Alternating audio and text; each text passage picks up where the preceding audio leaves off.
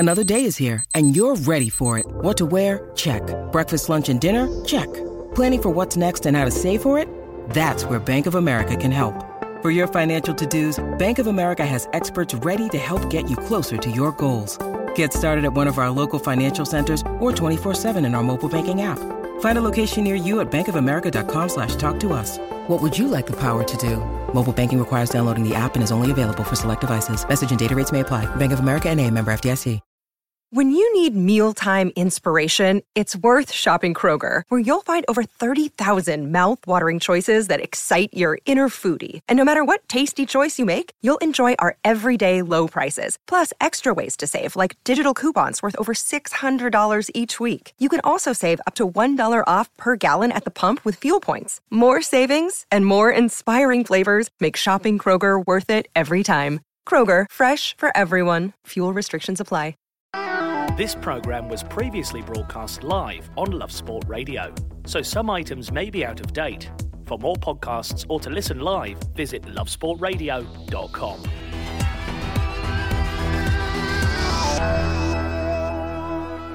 Hello, this is Will from We Are West Ham, the West Ham fan show on Love Sport Radio and the We Are West Ham podcast. I just wanted to quickly say hello to you before this episode.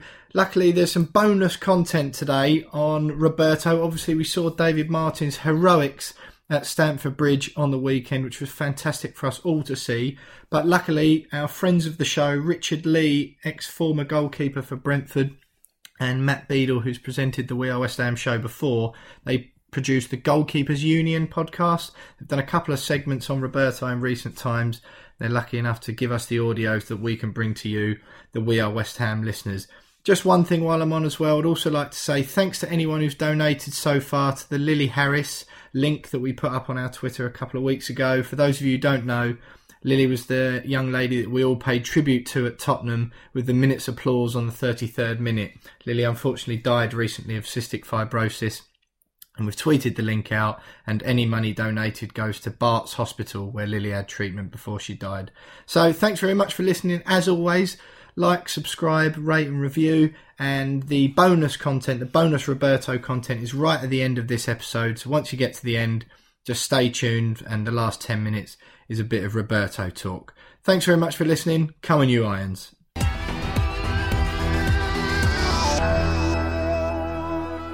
You are listening to the West Ham fan show on Love Sport Radio with me, Charlie Hawkins, joined in the studio with We Are West Ham, James Jones and Will Pugh.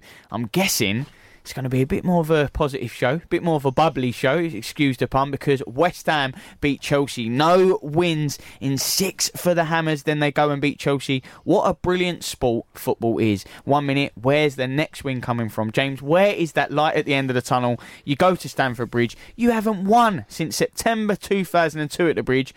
In comes David Martin, 33 years old, first appearance in the Premier League, his debut for his boyhood club's son of West Ham legend, Alvin Martin. 1-0, clean sheet, 3 points. Thank you very much. Bit easy, innit?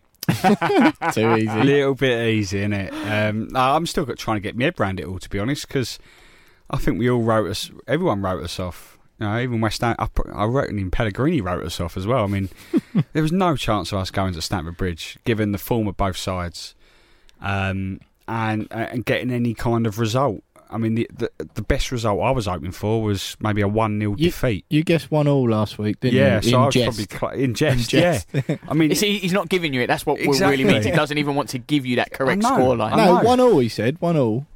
But it's just. Yeah, it's a great result. It really is, and made all the better by the fact it's Frank Lampard's Chelsea, because you love getting one over Frank when you're West Ham, and the David Martin story for me, the whole story is exactly what this football club needed this season. I genuinely believe it. It's exactly the sort of lift, the feel-good factor that we needed to really get our season back up and running. I'm not saying we're going to go to Wolves and win and go beat Arsenal, which is doable these days, but the whole feel-good factor around the whole David Martin story and him hugging his dad, West Ham legend in the press box, is giving us a real feeling that we can put the long run of defeats and draws behind us and start looking forward again. Well, I was at the game at the weekend, and I was actually in the press box, and it was literally just two seats This down. is another James Jones Hospo moment. Hospo, isn't it? Oh, let's just pick that up. Excuse me, I was actually sitting with Alvin as he come over. Not quite. Yeah, with a coffee with two him. of just trying to How touch him. embarrassing. David, come away, hug me. In the press box. Well, you've both changed. But honestly, James is right. But one thing I think is hilarious is that what we've been saying for 4 or 5 weeks since Roberto's come in, saying, how bad must David Martin be? He turns up and he was fantastic. It was the best clean sheet I've ever seen. That's it. Well, yeah. But I think the thing is, he was... the whole story is lovely and it's brilliant, and it's one to get carried away with, rightfully so, because too often these days players are accused of not showing emotion, not loving the game, etc., etc. And there you had an example of someone who really does and really loves the club. However, he had a solid game. If that was any other Premier League goalkeeper, you say, yeah, okay. But he certainly didn't look like a third-choice training ground goalie in any shape or form. And I think what helped as well is every single time he did anything standard, like standard goalkeeping, he plucked an easy cross out or he made a routine save, all the away fans were cheering it. And it wasn't ironic cheers that would put him on edge. They were really cheering and getting behind him from minute one. And you could just see his confidence was growing and growing and growing as the games come on. And I think there's a story come out today that West Ham or Pellegrini's now given the green light for Roberto to be shipped out in January. Martin will definitely be in for the next game. And I'd really, it just left me wondering why on earth Pellegrini didn't do this 3 or 4 weeks ago. Yeah, there's a lot of questions around that. And to be fair, and I can be completely honest, I was one of those fans who was like, are we going to kind of shoot ourselves in the foot a little bit by making that goalkeeper change again by bringing Martin in? I was a little bit worried, but then I wasn't surprised to see him in that starting lineup when that team was announced on Saturday. But I was a little bit apprehensive. I thought, is it going to make things worse? Are the defence going to get a little bit more jittery given they've got another goalkeeper, someone that's got even less experience than Roberto behind them? But it paid off. But the best thing, the club released like a behind-the-scenes sort of like quirky video of like sort of camera footage of the highlights that haven't been released anywhere else. And there's one moment, he makes that triple save. I think one of the players was offside anyway, so even if the ball did go in, it wouldn't have counted. And you hear the fans, and they've like upped the noise level of the fans. It's like we scored a goal when he gets over that ball. And I just think the fans were behind him, and that probably cheated him on a little bit better, just to keep his shape and organise the defence a little bit more. And it's just a great story. I love it. And you could tell as well. You could tell that confidence of just having a keeper who hasn't lathered his goalie gloves with Lurpak before the game. You could tell that that spread through the team. You can tell he went to goalie school. Yeah, he definitely exactly. Went to David school. Martin went to goalie school and Roberto didn't. Exactly that. And that spread throughout the team. You could just tell they were, from the off, to be honest, they were running around and just doing the things that Noble said last few weeks that we've been moaning about they haven't done. Just running around and closing people down and putting tackles in and looking like they want to get to the ball before the opposition for a change. You could tell from the off, whatever happened, you knew the performance was going to be better. And we rode our luck a little bit, as you do in any Premier League game.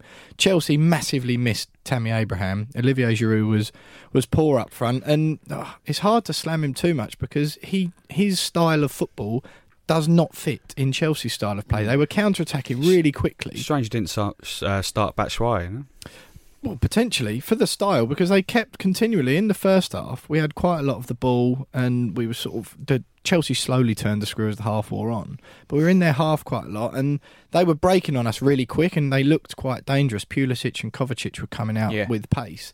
And the only thing was, they needed Abraham to just, for that last little injection of pace while the West Ham defence was in disarray, but they didn't have that, and having Giroud up there just stalled it time and time again for them. And I think it doesn't really matter whether, because I don't think we were outstanding compared to them, but we just tried as hard as they did, worked as hard as they did, and it just finally paid off, which was fantastic. Obviously the hero of the day is David Martin. It was the story of the weekend. It was just a brilliant moment, hugging his dad in the press box. Will, I hate to go back to it, you were in that press box, but how beautiful was that moment, because I think genuinely, not just for West Ham fans, but I was a bit like, I've got it on the Sky Plus, and I was saying to my missus, I was like, look at this, I was like, he's hugging his dad, his dad's a legend of this club. I went, look at this, I went, this is what sport's about. But it really was, and James spoke about it there, but I really do think this can be the spark or something to galvanise the side in the coming weeks. I'm not saying for the rest of the season, because football changes very quickly, but it can be, can't it? But before we go on, what was your missus' reaction to that? Because I did the same thing with my missus. My missus went, oh yeah, all right, okay, whatever. I do have to admit, she went, yeah, exactly, just faceless. Yeah. It's shocking. Start talking to a brick wall sometimes, doesn't it? It hurts, mate, hurts. Yeah. Yeah. Anyway, go on. Sorry. No, I'm with you, brother. So I feel a bit bad. I feel like an agony aunt. Dear Deirdre in here. Yeah. Can we get a bed for that, please? Dear Will. But no, I to be honest, it was really touching, and you see he's in tears as well. And I think a few people have said online this week on the West Ham Twitter sphere, a lot of people saying exactly what you said, Charlie. Just that's what we need. That's just a little bit of a reconnect with between the fans and the squad. You know, the scenes at the end were absolutely fantastic to see. All the players went up to the away fans, and I think that's what's been missing the last few weeks, isn't it? It's just, you know, you sort of felt that not too many of them out there cared. Declan Rice played a lot better at the weekend, and obviously him and Noble have been our main sort of connections, if you like, to the squad. I think it was brilliant to have something like that, and it is easy to forget that he did play quite well beforehand. But when he came up, that's what you want. You know, you get the feeling now that if he, you know, whenever he dies, even if that's his one solitary appearance for West Ham, and I don't think it will Hang on, he's just kept a clean sheet. Now we're talking about when he dies. He's only 33, the geezer. No, but you What's know what I happening? mean. So I talk about lower the tone, Will. I know. Jesus. If he died tomorrow, Dear whenever Will. he dies, he'll be able to look back at that. And Dave, if that was don't his die, only, mate. Unbelievable. We've wrote him off I get what already. you're saying. I get what you're Yeah, saying. it's just quite a stretch that we've gone there. no, Poor but you know David. what I mean. He'll be able to look back at would have that. been nicer. Yeah. You know what? I needed a little violin bed under that. That whole soliloquy was lovely. You'd have trodden all over it. Well, I think you started it. We're talking about David Martin, and you said you weren't surprised to see him included in the side, James. No. How surprised were you that record signing Sebastian Haller wasn't in the starting lineup? I mean, I didn't even notice because I sort of. That's not good. Yeah, I mean, no, I didn't notice when the team got announced. I didn't even notice he wasn't on the team sheet. It was only when I sort of, you know, when I was just flicking through Twitter. Not and great for his confidence. No, and everyone was moaning about it, and I thought, oh, blimey! But I'm not really surprised. He's not scored in 5 or 6 games. I don't know whether it just needed him to be dropped just to, I don't know, maybe kick him up the backside a little bit or not. But at the same time, I don't blame him for a lot, like for his little barren spell, because he's been isolated up top quite a lot this season. We haven't really played to his strengths. The 4 goals he has scored have all been from crosses, and that little run of games where we didn't win a game and we weren't putting crosses in the box. So it wasn't really his fault, but Antonio came off the bench against Spurs and really showed what he could do. It doesn't surprise me that he was given the go-ahead, but apparently he's injured now. So Yeah, I think Antonio's injured, or there's reports that he's injured for Wolves, but I think it might be a 1 game out sort of thing back for Arsenal. But he was fantastic. He was a lot more mobile, to be honest, than Haller's been the last few games. What I'd like to see, given the impact that Antonio's had, he's really given the club a lift. You know, because when he came off the bench against Spurs, we went and scored 2 goals, and then he played so well against Chelsea. Just thought, well, why don't you play both of them up top? I don't think you couldn't away at Chelsea play 2 up front. Yeah, I know, but moving forward, there's an option there because Haller did so well at Frankfurt. You know, playing off with a striker playing off him. It's quite clear that Ayeti hasn't really done much to warrant having a start yet in training. So why don't you give Antonio and Haller a chance up top together? Maybe that's what he's thinking for the next home game against Arsenal. I don't know, but I'd definitely give that a go. I can't see him. He's not going to waver from that one up front, is he? Let's be honest. He's said that before. Well, he's very stubborn in terms of his tactics, but I mean, he's got to do something because we're not going to have many more of those performances at Chelsea. I don't think. If Antonio was fit, I think he'd leave Haller on the bench again. I genuinely do. Yeah. I think how long? Will, do you think he made the right decision there? 100%. Yeah, Antonio was loads more mobile than we've seen Haller be all season. I appreciate that might not be his game, but unfortunately, that's what we needed. We needed what Antonio brought to the table at the weekend. He was picking the ball up, holding the ball up well, but he was running rather than just within that width of the penalty area that Haller seems to stick to. He was touchline to touchline, Antonio, bringing both wingers into play a lot of the time. He was, like I say, holding defenders off, enabling those players to actually catch up with play for a change. And he was fantastic. And Haller unfortunately hasn't bought us that. And I think if it wasn't for the injury to Antonio, then I think he would. I think he'd start again at Wolves. Is this a worry that £45 million, and we're saying he deserves to be on the bench? It's not his game. He's not mobile. This is the man that you've got, and then he can't get in the side, James. No, for me, it's not a worry. I think again we haven't played to his strengths just yet, but I think we'll get to a point where we'll have to. I don't know whether it may be the first sort of half of the season they're still trying to get used to each other, and he's still trying to get used to his teammates and the system and stuff. But I think he'll come good. I mean, he's already scored 4 goals, and that's more than most other strikers we've had in the team for the last sort of decade, isn't it? So I think he'll come good. Maybe he needed to be dropped for 1 or 2 games, but we'll get him firing. We definitely will. Well, there was a few changes for West Ham, but they did get the result. And Will, I know you wanted to quickly mention something that we touched upon last week. That's it. Yeah, just a reminder for everyone. We mentioned last week Lily Harris, the young lady, or the 33-year-old that we paid tribute to at Tottenham. On the We Are West Ham Twitter account, we said last week we'd tweet out the link for anyone who wants to make donations, which goes to Bart's Hospital where she had some treatment. We're just going to retweet that out again now in case anyone missed it last week. Brilliant. Please check that out now on the We Are West Ham Twitter. Next, we will be talking about the FA Cup draw and Pellegrini. For the fans, by the fans, Love Sport Radio.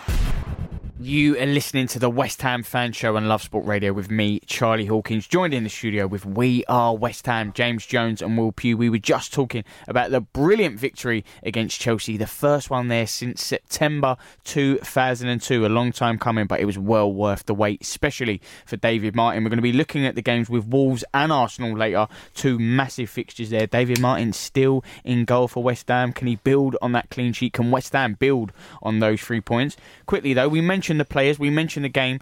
Let's talk about the manager, because obviously it's dominated the show for the past few weeks. He's been on the hot seat. We know it's a little bit of a managerial merry-go-round at the minute. For this, has it completely quashed all types of Pellegrini on the hot seat with this win, Will? No, I think he's probably bought himself another 3 games. If we go and get absolutely slapped in the same fashion as we have been the last few weeks at Wolves on Wednesday then, or tomorrow, no, obviously not. But I mean, we'll get onto it later when we do the Wolves bit, but if he gets a result there, then happy days. He buys himself a bit more. That's how it works, isn't it, really? If that turns out at the weekend to be a bit of a flash in the pan, and just because... It's just money in the bank, in it, for him at the moment. Yeah, exactly, yeah. Just because it was Chelsea, he's probably... that guillotine was hovering very close over his neck, wasn't it? And he's just been able to crank that up a little bit more and give himself a bit of breathing space. I like that. Yeah, that's better than my David Martin's dead analogy. Yeah, you brought it back, mate. Well worked. I saw what you was doing in the break. Nice, I liked it. James, what about you? I mean, you've got to match that metaphor. No chance of that. For the last couple of weeks, I've been very vocal and that I want him gone. Have you? Yeah. Can you believe it? Was it on Twitter, the radio, Facebook, or just? I don't think you've been overly vocal. I think that's quite. I think you're being quite harsh on yourself there. Well, a few weeks ago, I was like, "No, he's got to stay," and then Newcastle happened, and then he's got to go. He's got to go. Yeah. So I don't think he's 100% safe just because he's won at Chelsea. As Will said, he's bought himself a little bit of time. But we've got to now build on that. We've got to go and get a result at Wolves. Touch wood, we should get a result against Arsenal, given the form they're in at the moment. And and then if you go 3 games unbeaten, then suddenly we're looking good again. And the way the league's looking at the moment, we could be back in the race for the top 6. But let's not get ahead of ourselves, because we could be in the bottom 3. It's just a strange one, but I don't think we can say he's 100% safe now. Yeah, I've just heard the producer said we've clipped that up, James, saying that we could be in the bottom three, but Pellegrini might stand around top six. Top six, bottom three, Pellegrini's going to stay. All in one sentence. Brilliant, James. You do it to yourself. Let's talk. We're talking about Pellegrini. Let's talk a little bit about Anderson now, because they had a little bit of a set two. Will, what is going on? Yeah, they did. They had a big old tete-a-tete in front of... Tete-a-tete? Tete-a-tete. You're on form tonight, Will. I've never... What's that when that's at home? A tete-a-tete? A tete-a-tete is like a ding-dong. I've never heard that. Have you, James? Yeah. Tete-a-tete. Backward and forward. Isn't it? Is it? Oh, it might be a tete-a-tete. It's probably my dad just teaching me it wrong. Unbelievable. But anyway, so Felipe Anderson and Manuel Pellegrini had a ding-dong, or a bit of a bust-up, they had a if you like, tete-a-tete. Come on. as Anderson got hauled off. And this is just my opinion, deservedly hauled off him from what I was seeing. Looked a bit lazy again, not really going for challenges, didn't really create much going forward. And yeah, I think for once there's been rumours and there's been suggestions that there's a rift between the pair, and he's hauled him off a lot recently. He got brought off at half time last week, and I think it was the first time really that we could see it in front of us, because he came off. It was Anderson first who gesticulated. He didn't look happy as he come off the pitch, did the classic arm up in the air as he went past Pellegrini, muttered something to him. Pellegrini went back, and then the two of them went back and forward, sort of, I'd say 3 or 4 more times, as Anderson took his seat on the bench and did the customary throwing down of the training top that was passed to him by one of the assistants. Someone gives him the Lucozade bottle and that goes. I love it. Exactly, yeah. So there was some of that, and it was interesting. I mean, I've been banging on about it for a few weeks now, that he's been really... Have you? One of the more frustrating figures on the pitch for me in the poor run that we've had. And we mentioned it right at the end of the show last week, that we said we were going to put it out to a poll, because it seemed to really split the fans down the middle. There seemed to be some people getting really irate, going, why is he bringing Anderson off all the time, da-da-da. And people like me sitting there going, well, I don't know what game you're watching, because I don't know why he's been on or even starting in the first place. So we put a poll out on @WeAre_West Ham on Twitter earlier on.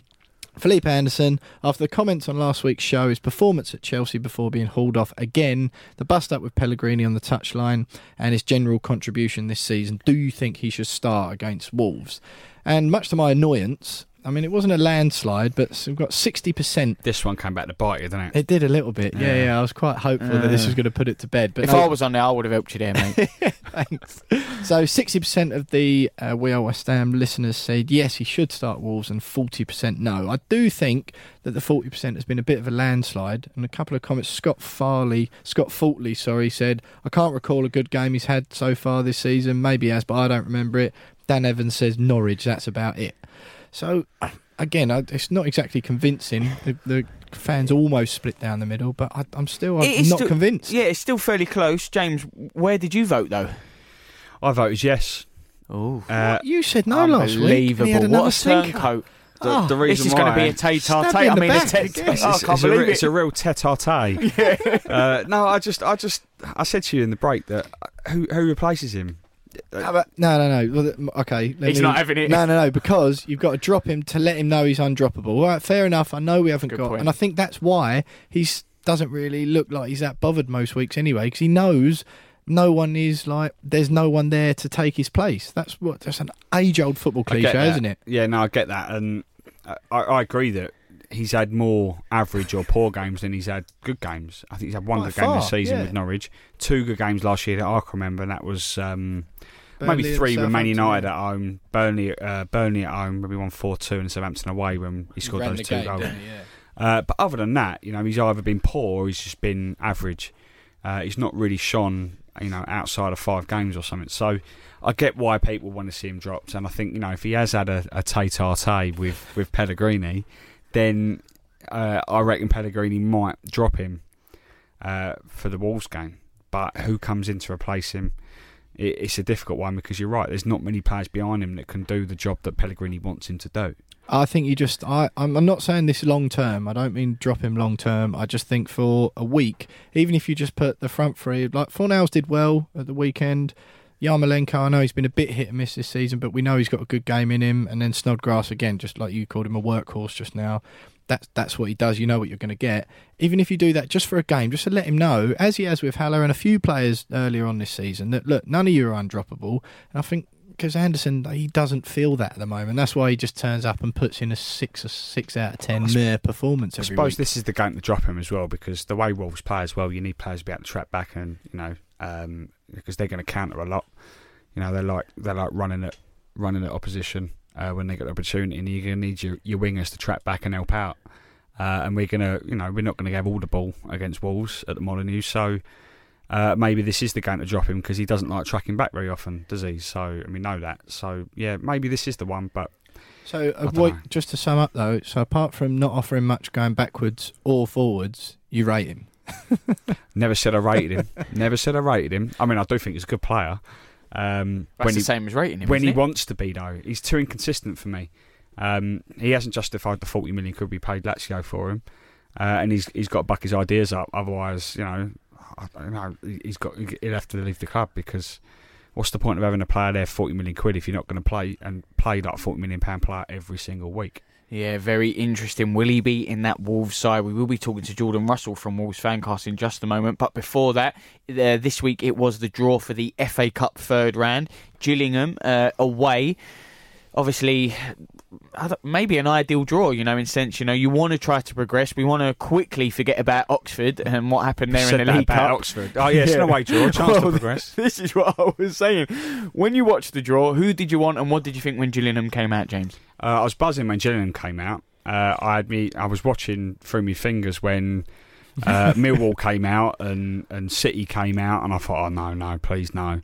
But luckily, Gillingham away, I'm quite happy with that. I was happy with Oxford, so I don't really know how to call this one. It is what it is. I just know what we're like.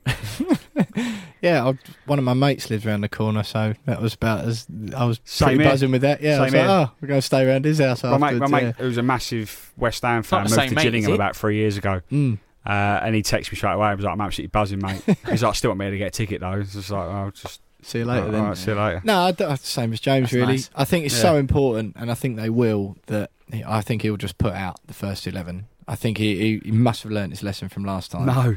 He must I don't have think done. he would have done. He must have surely, he'll just throw Everyone out the thought he first learned his 11. lesson at Wimbledon last year, and then Oxford happened this year. He still won't drop Anderson either. I don't know. Well, it is Gillingham in the Cup. How far can West Ham progress? Something of a double header next. We're going to be speaking to Jordan Russell all about the Wolves game, and then we're going to be speaking to Dan Cutt, sports news editor at The Sun, to preview the Arsenal game. From Ali to Zaha, we've got it covered. Love Sport Radio. You're listening to the West Ham Fan Show on Love Sport Radio with me, Charlie Hawkins, joined in the studio with We Are West Ham, Will Pugh and James Jones. Still time to get in touch tonight. Tweet us at Love Sport Radio or call us 0208 70 20 558. Let us know your thoughts on Anderson, because he was part of a poll that We Are West Ham done. Opposition view now, and it is a double header. I'm delighted to say Jordan Russell joins us from the Wolves Fancast. Jordan, always a pleasure to chat to you. Normally I get to chat to you on the Wolves Fan Show. This time you are the guest on the West Ham Fan Show. Massive game tomorrow night. What are you making of this contest? I think it makes it a lot more interesting after they managed to win at Stamford Bridge on Saturday. I won't lie to you. I thought that I generally was very fearful that they'd go there to Stamford Bridge on Saturday, get a bit of a hammer in, and then Pellegrini would be sacked, and I thought that we'd have the bounce back syndrome of the new manager. So it could have done Wolves a favour actually than winning on the weekend. I think I think that a good West Ham team, if they turn up tomorrow, will pose a threat for us, but they're so inconsistent. I think it's quite hard to know which West Ham team's going to turn up. So yeah, I'm expecting a good game tomorrow night, to be honest with you. I think it's really hard to call, but I fancy if Wolves turn up and play to the best of the capabilities, we should be coming away with 3 points. Evening, Jordan. You mentioned there if Wolves turn up and play to the best of their abilities. From my point of view, I'm sort of hanging my hat on that being a big if, and that perhaps that'll be quite difficult given I think West Ham benefited from a European hangover against Chelsea on the weekend. They had a long trip to Valencia. Your boys obviously went to Braga last Thursday in Portugal before a tough home draw with Sheffield United on Sunday. I'm basically hanging my hat on you lot all being a little bit tired. Do you think there's anything in that? You're probably right, to be honest with you. I mean, we didn't actually make any subs even on Sunday. It's not, it's quite widely documented that we've had a couple of injuries within the squad with Willy Bolly, and Roman Saiz was suspended on the weekend. So we have got on the whole, quite a small squad. So I would expect a couple of changes from ourselves tomorrow as well. It's obviously a busy time, busy period for any team, let alone chucking Europe into the mix as well. So that's sort of in the back of my mind as well. I'm hoping and I'm hopeful of, if Wolves turn up to the best of their abilities, I'm sure that, I'm fairly confident of us picking up the 3 points. However, I am expecting a few changes tomorrow and a West Ham team with a bit of confidence after Saturday's great result. Jordan, what have you made of your season so far? I mean, a lot of people had expected Wolves, given the great season you had last year, to maybe suffer from the Europa League curse as it's been come to known over the last few years. But after a bit of a shaky start, you seem to, you're up there in the top 8, top 6, winning games in Europe, and it's looking all right, albeit drawing quite a lot of games. Have you been quite pleased with the way it's gone so far?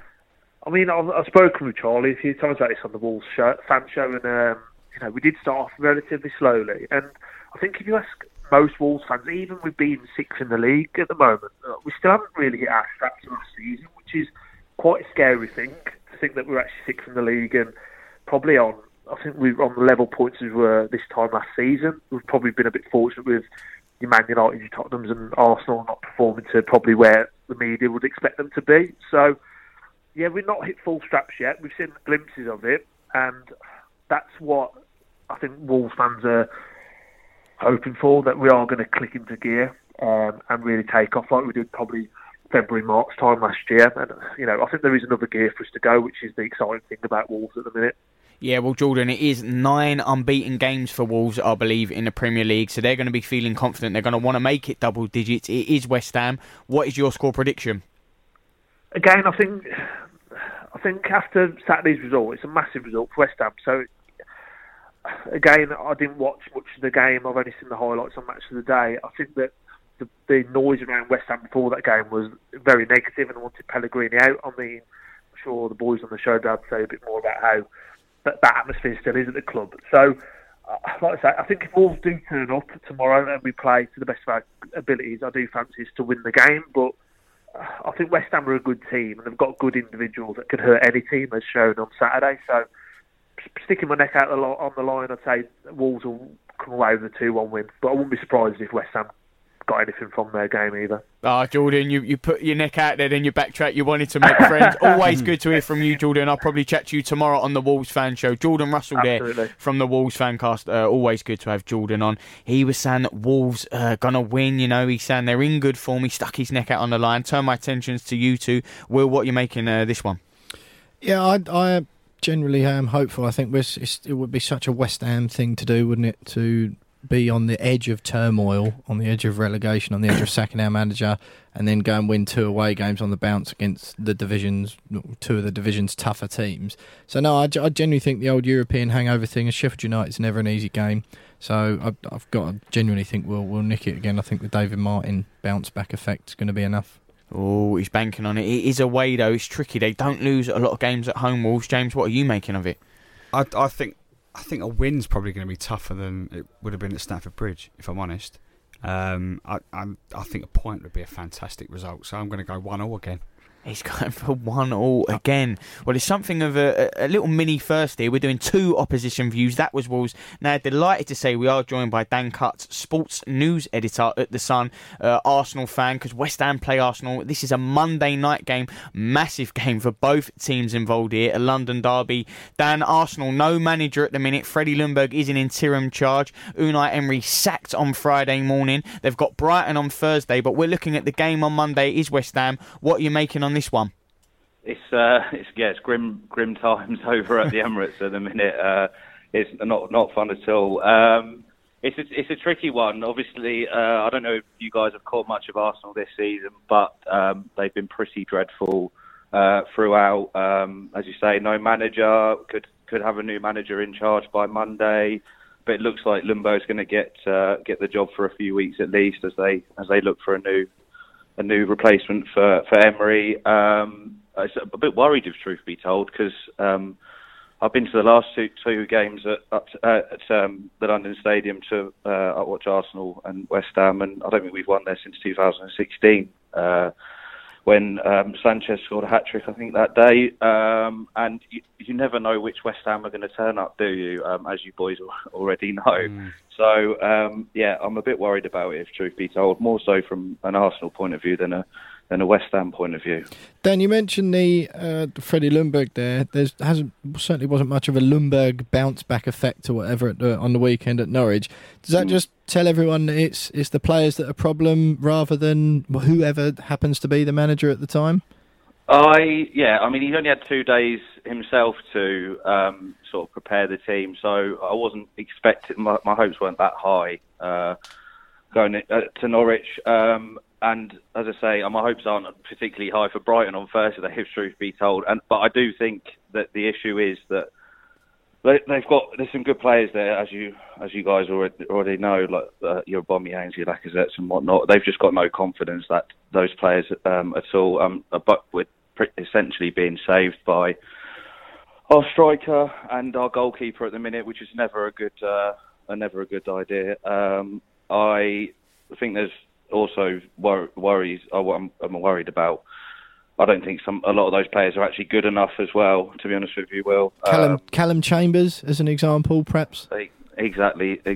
I mean, he was in a relegated Fulham team last year, and now he's the first choice right back. I know they've got Bellerin injured, but now he's playing week in, week out at Arsenal. He's not quite good enough. We all know the problems with Mustafi. Luiz has been nothing short of a disaster in my eyes. You could look across that back four and they all need to go.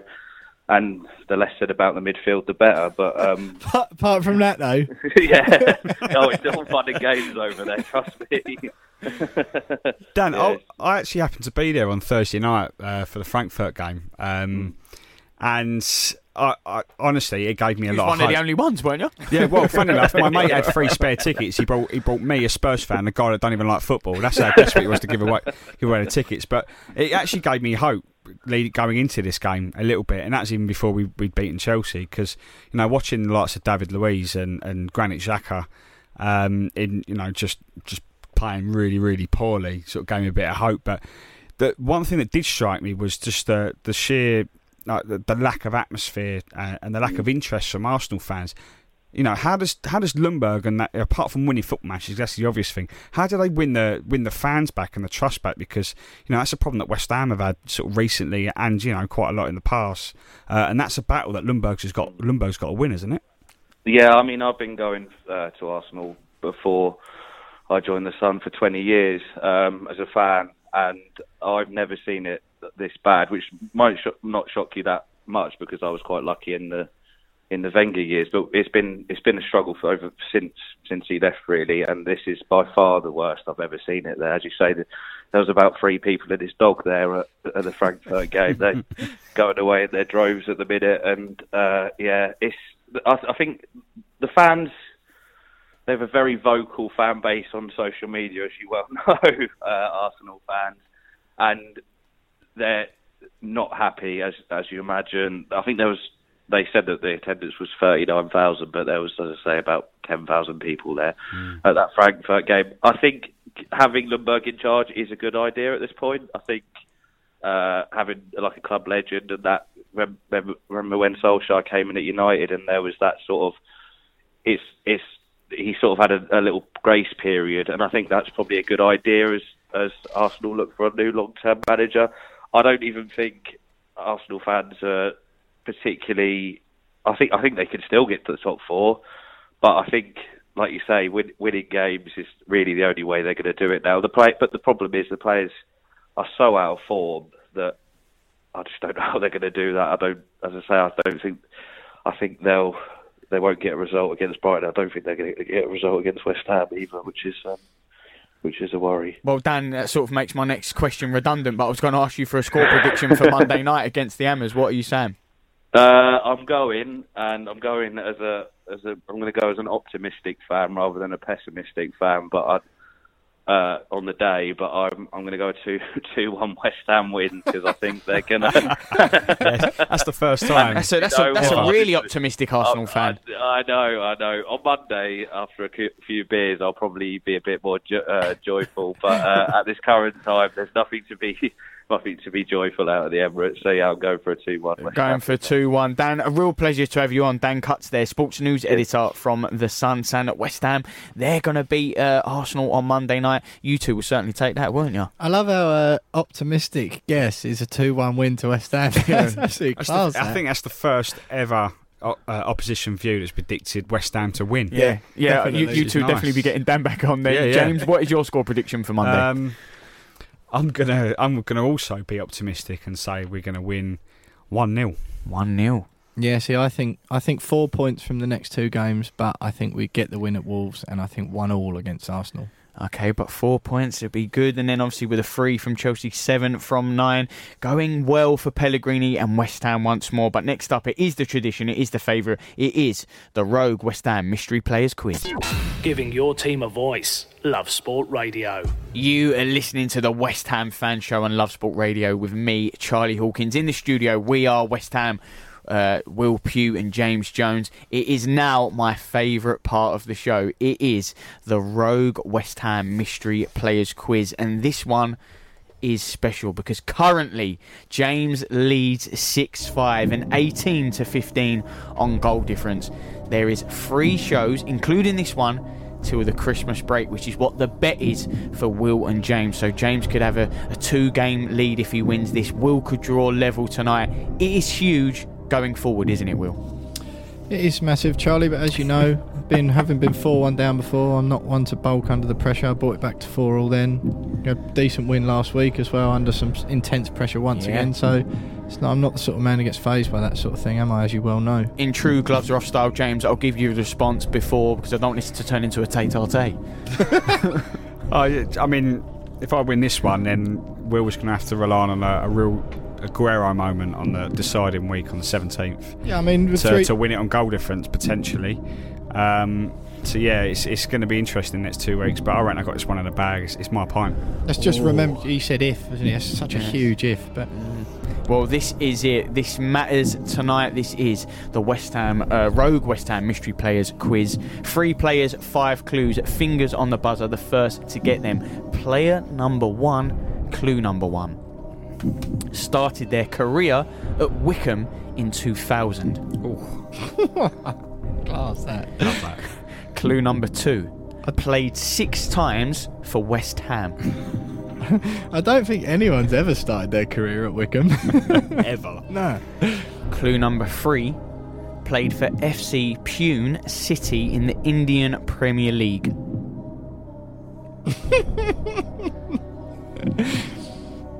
Clue number 4. Gary Breen. That is incorrect. Clue number 4. It's a random, but a good one. Clue number 4. West Ham debut was in the 6-0 league defeat to Man City. Oh, which one? It doesn't say, Hanu unfortunately. Tainahan. Again, that is incorrect. And the last clue, nicknamed the Relegator. Oh, The Relegator. Roger Johnson. That is correct. Oh, and that mate. is James Jones 2000. 1, Will Pugh 0. James, huge to get off the mark. I was there at that debut. Yeah, rumour has it he's still running backwards. I was in Osprey for that game as well, actually. Funny enough. Oh, typical. That was Right. 2000. Jeez, how old is Roger Johnson? No, Will, 51. He didn't sign for us in 2000. He started his career in No, 2000. flat. Will, you don't fold under pressure. You said we go on to player number 2. Clue number 1. Signed for 1.5 million in December, also year 2000. Signed for West Ham that year. Signed for West Ham for 1.5 million in December 2000. Clue number 2. Played 14 times for West Ham, scoring 0 goals. Clue number 3. A Liverpool cult hero. Rigobert Song. That is incorrect. Oh, it's a shout. I think we've already had him. That's a really great shout, to be fair. I think we have Neil had him. Mellor. That is incorrect. Clue number 4. Shirt number 29. Lebo. Oh, no. Lebo, yeah. Sorry. He is a Liverpool cult He hero. was 29. Clue number 5. Guinea international.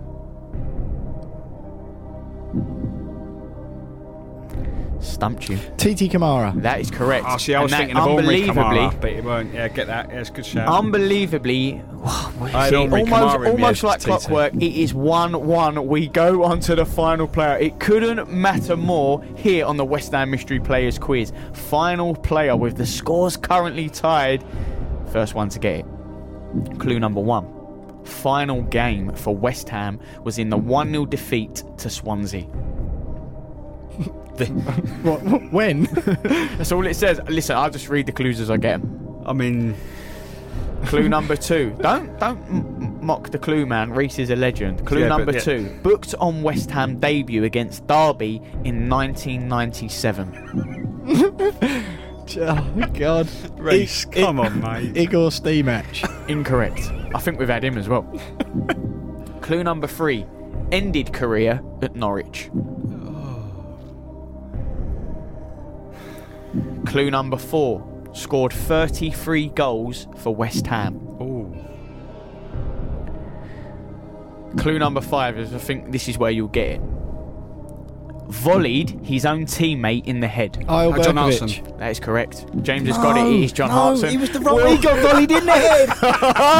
Unbelievable scenes in the studio. They both leapt for it. They both shot for it. And it is James who comes up with the goods. Triumphant James Jones 2-1. The answer was John Hartson. He kicked Isle Berkovic in the head. Unbelievable. Will's had a mare. He said the wrong name.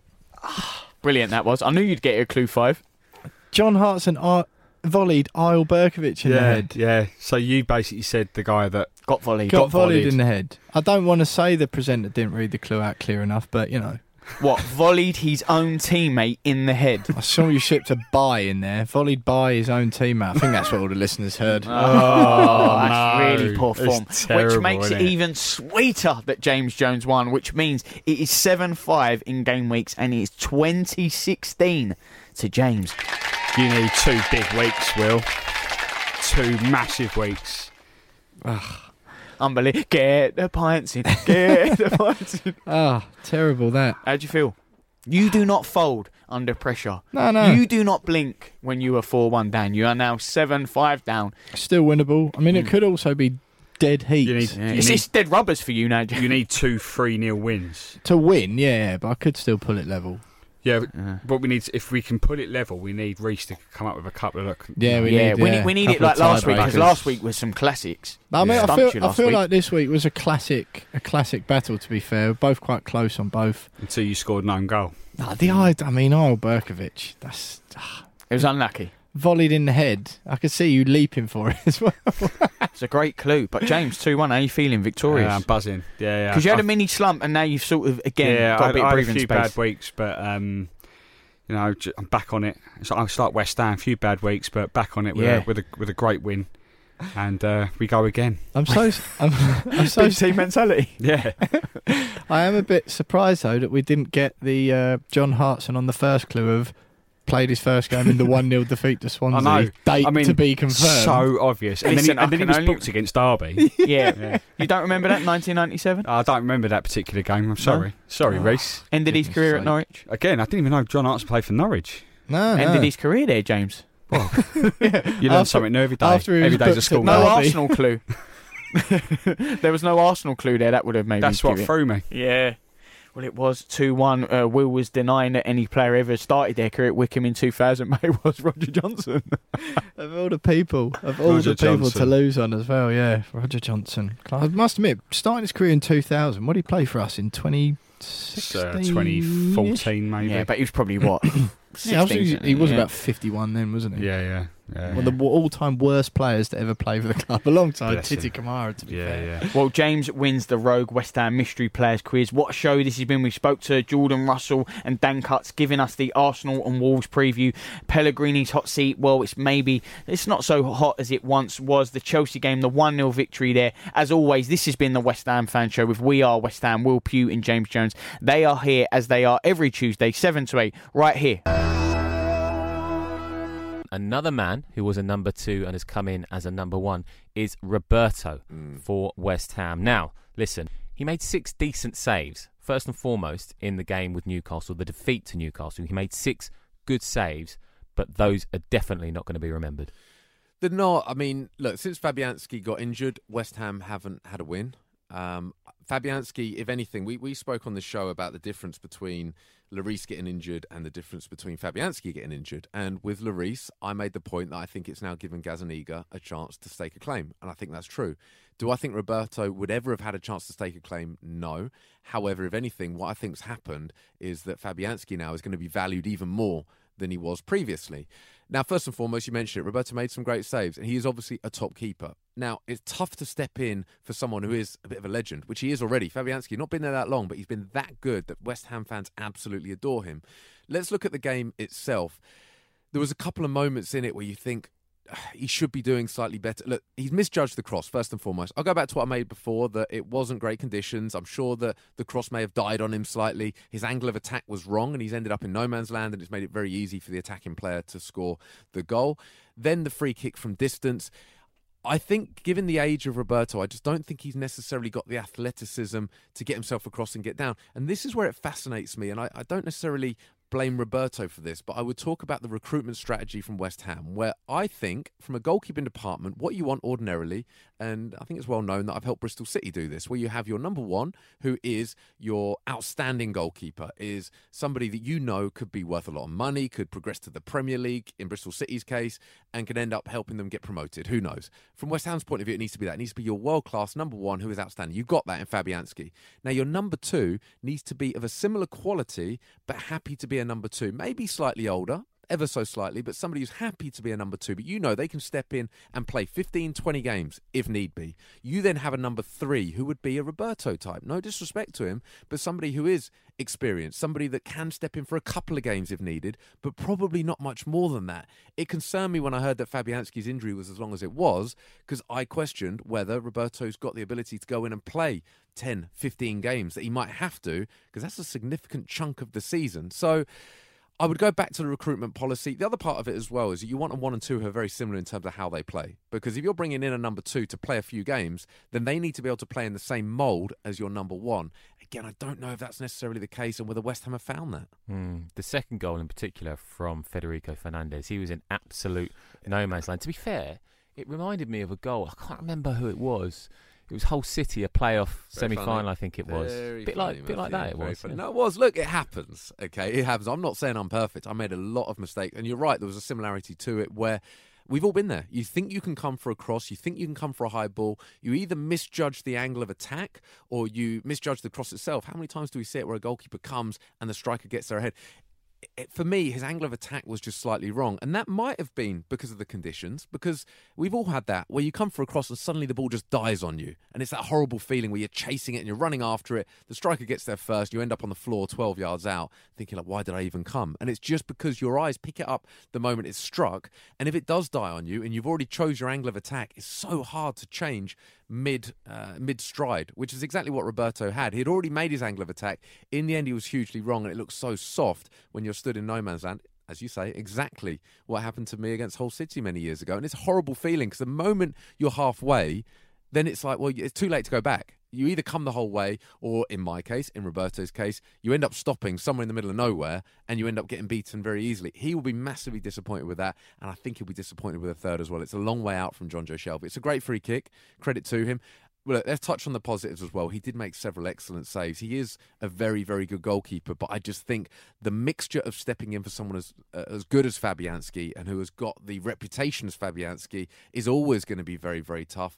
And I just think that, secondly, I don't think he's a type of goalkeeper to step in for 10, 15 games. I don't think that West Ham have thought this through. And by the way, other teams have done the same. I think a number 2 goalkeeper now in the Premier League is absolutely crucial. You need somebody who is fantastic, who's almost as good as your number 1, because it only takes an injury to your number 1. And if your number 2 isn't as good or within a couple of % of being as good as the number 1, then you could find yourself in serious trouble given how good the Premier League is. Roberto. Not good. Not good. I mean, look, he's had a tough time, a very tough time. And we spoke about the fact, we touched on this in the last Between the Sticks, and I can't help but feel I'm going to be repeating myself again in that coming in for Fabianski was always going to be very difficult. He's making a real he's making it really tough for himself at the moment. I think, look, the goals at the weekend, not just the one that people are pointing out, the final goal, but actually for me the second one as well, in that it's just an odd decision, the throw to the defender. And although the commentators have largely blamed the defender, I think he'll be a little bit frustrated, or the defender will certainly be very frustrated with him for throwing the ball to him in that position. The type of throw as well. So again, part of this podcast, we like to do it in such a way where it's giving advice to young goalkeepers.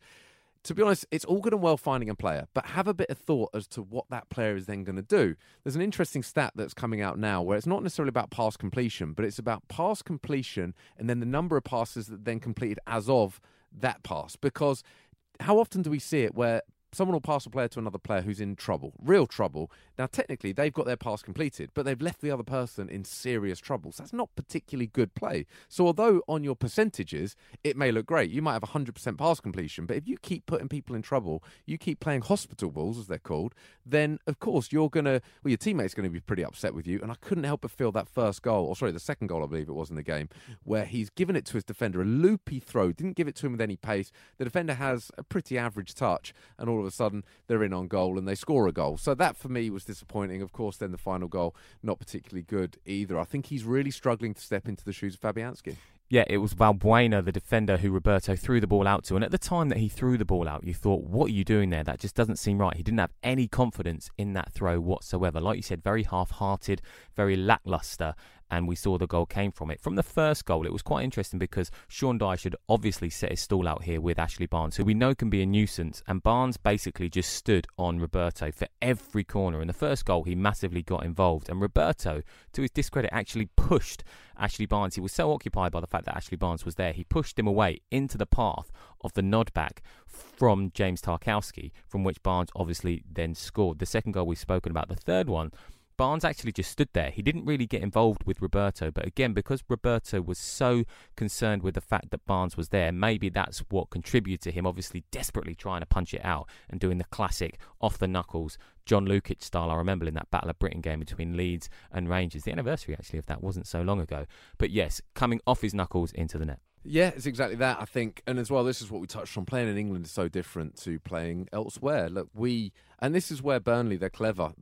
Look, it's not particularly pretty, but if you know there's a weakness in the other team, which I'm not saying Roberto's a weakness, but obviously delivering and dealing with those types of crosses, he may never have done that in his career. This could be a brand new situation because a lot of the foreign countries you'll play, and I've watched a lot of Spanish football, they're never whipping the ball under the bar. That's not a tactic that these clubs will operate. It's partly down to the fact that it's not particularly pretty. It's not necessarily the way in which a team would want to score a goal, but this is where Sean Dyche is very cute. He will find a weakness. He saw this as a potential weakness. They're going to put every ball under the bar. And as a goalkeeper, it's tough to deal with. I know we're going to touch on Kieran Westwood at some point as well. It doesn't matter how many times you've dealt with it. If a ball is whipped with quality under the bar and you've got 4 opposition players in the 6-yard box, you've got 4 of your defenders in the 6-yard box as well that you're trying to deal with, it's really tough. Doesn't matter if you're the best cross taker in the world. It's really tough to navigate your way through those players, to catch, to punch. If you're going to punch, to get...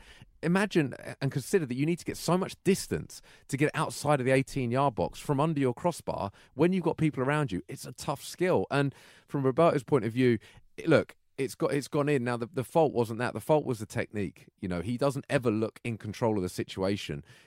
Even if he had got a solid punch to it, it wouldn't have gone very far. It wasn't a particularly good technique. And you can see how upset he was afterwards. And I think it was more the fact, as much as he's pleading with the referee for a foul, which it wasn't, it was more the fact that it's just that disappointment and frustration in himself that he hasn't dealt with that. He hasn't dealt with it particularly well. And at the moment, you know, I'm aware that West Ham fans are getting on his back in quite a big way. I hope that they give him another chance. I know Dave Martin's in the wings, waiting in the wings. He may well be given a chance now on the back of this. But I hope he is given another chance because I'm aware he is a good goalkeeper. You don't become a bad goalkeeper overnight. He's obviously low on confidence. He's found it very difficult to adapt, difficult to step into Fabianski's shoes.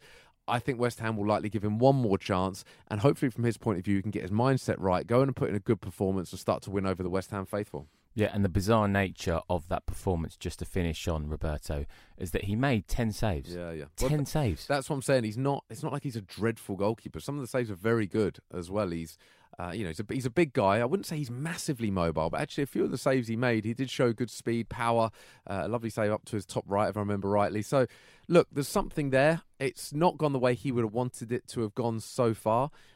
But look, there's still time. If they do give him another game, Fabianski won't be fit for a while. He needs to step up. Or if they're going to put Dave Martin in, it's going to be a big opportunity for him. But, of course, West Ham on this dreadful run at the moment, they do need something to happen. And you feel if they are going to give Roberto another chance, he needs to get his head right quickly and he needs to produce. Thanks for downloading this podcast from Love Sport Radio. For more, go to lovesportradio.com for all the latest podcasts, news and views. Or for more, follow us at Love Sport Radio on Twitter.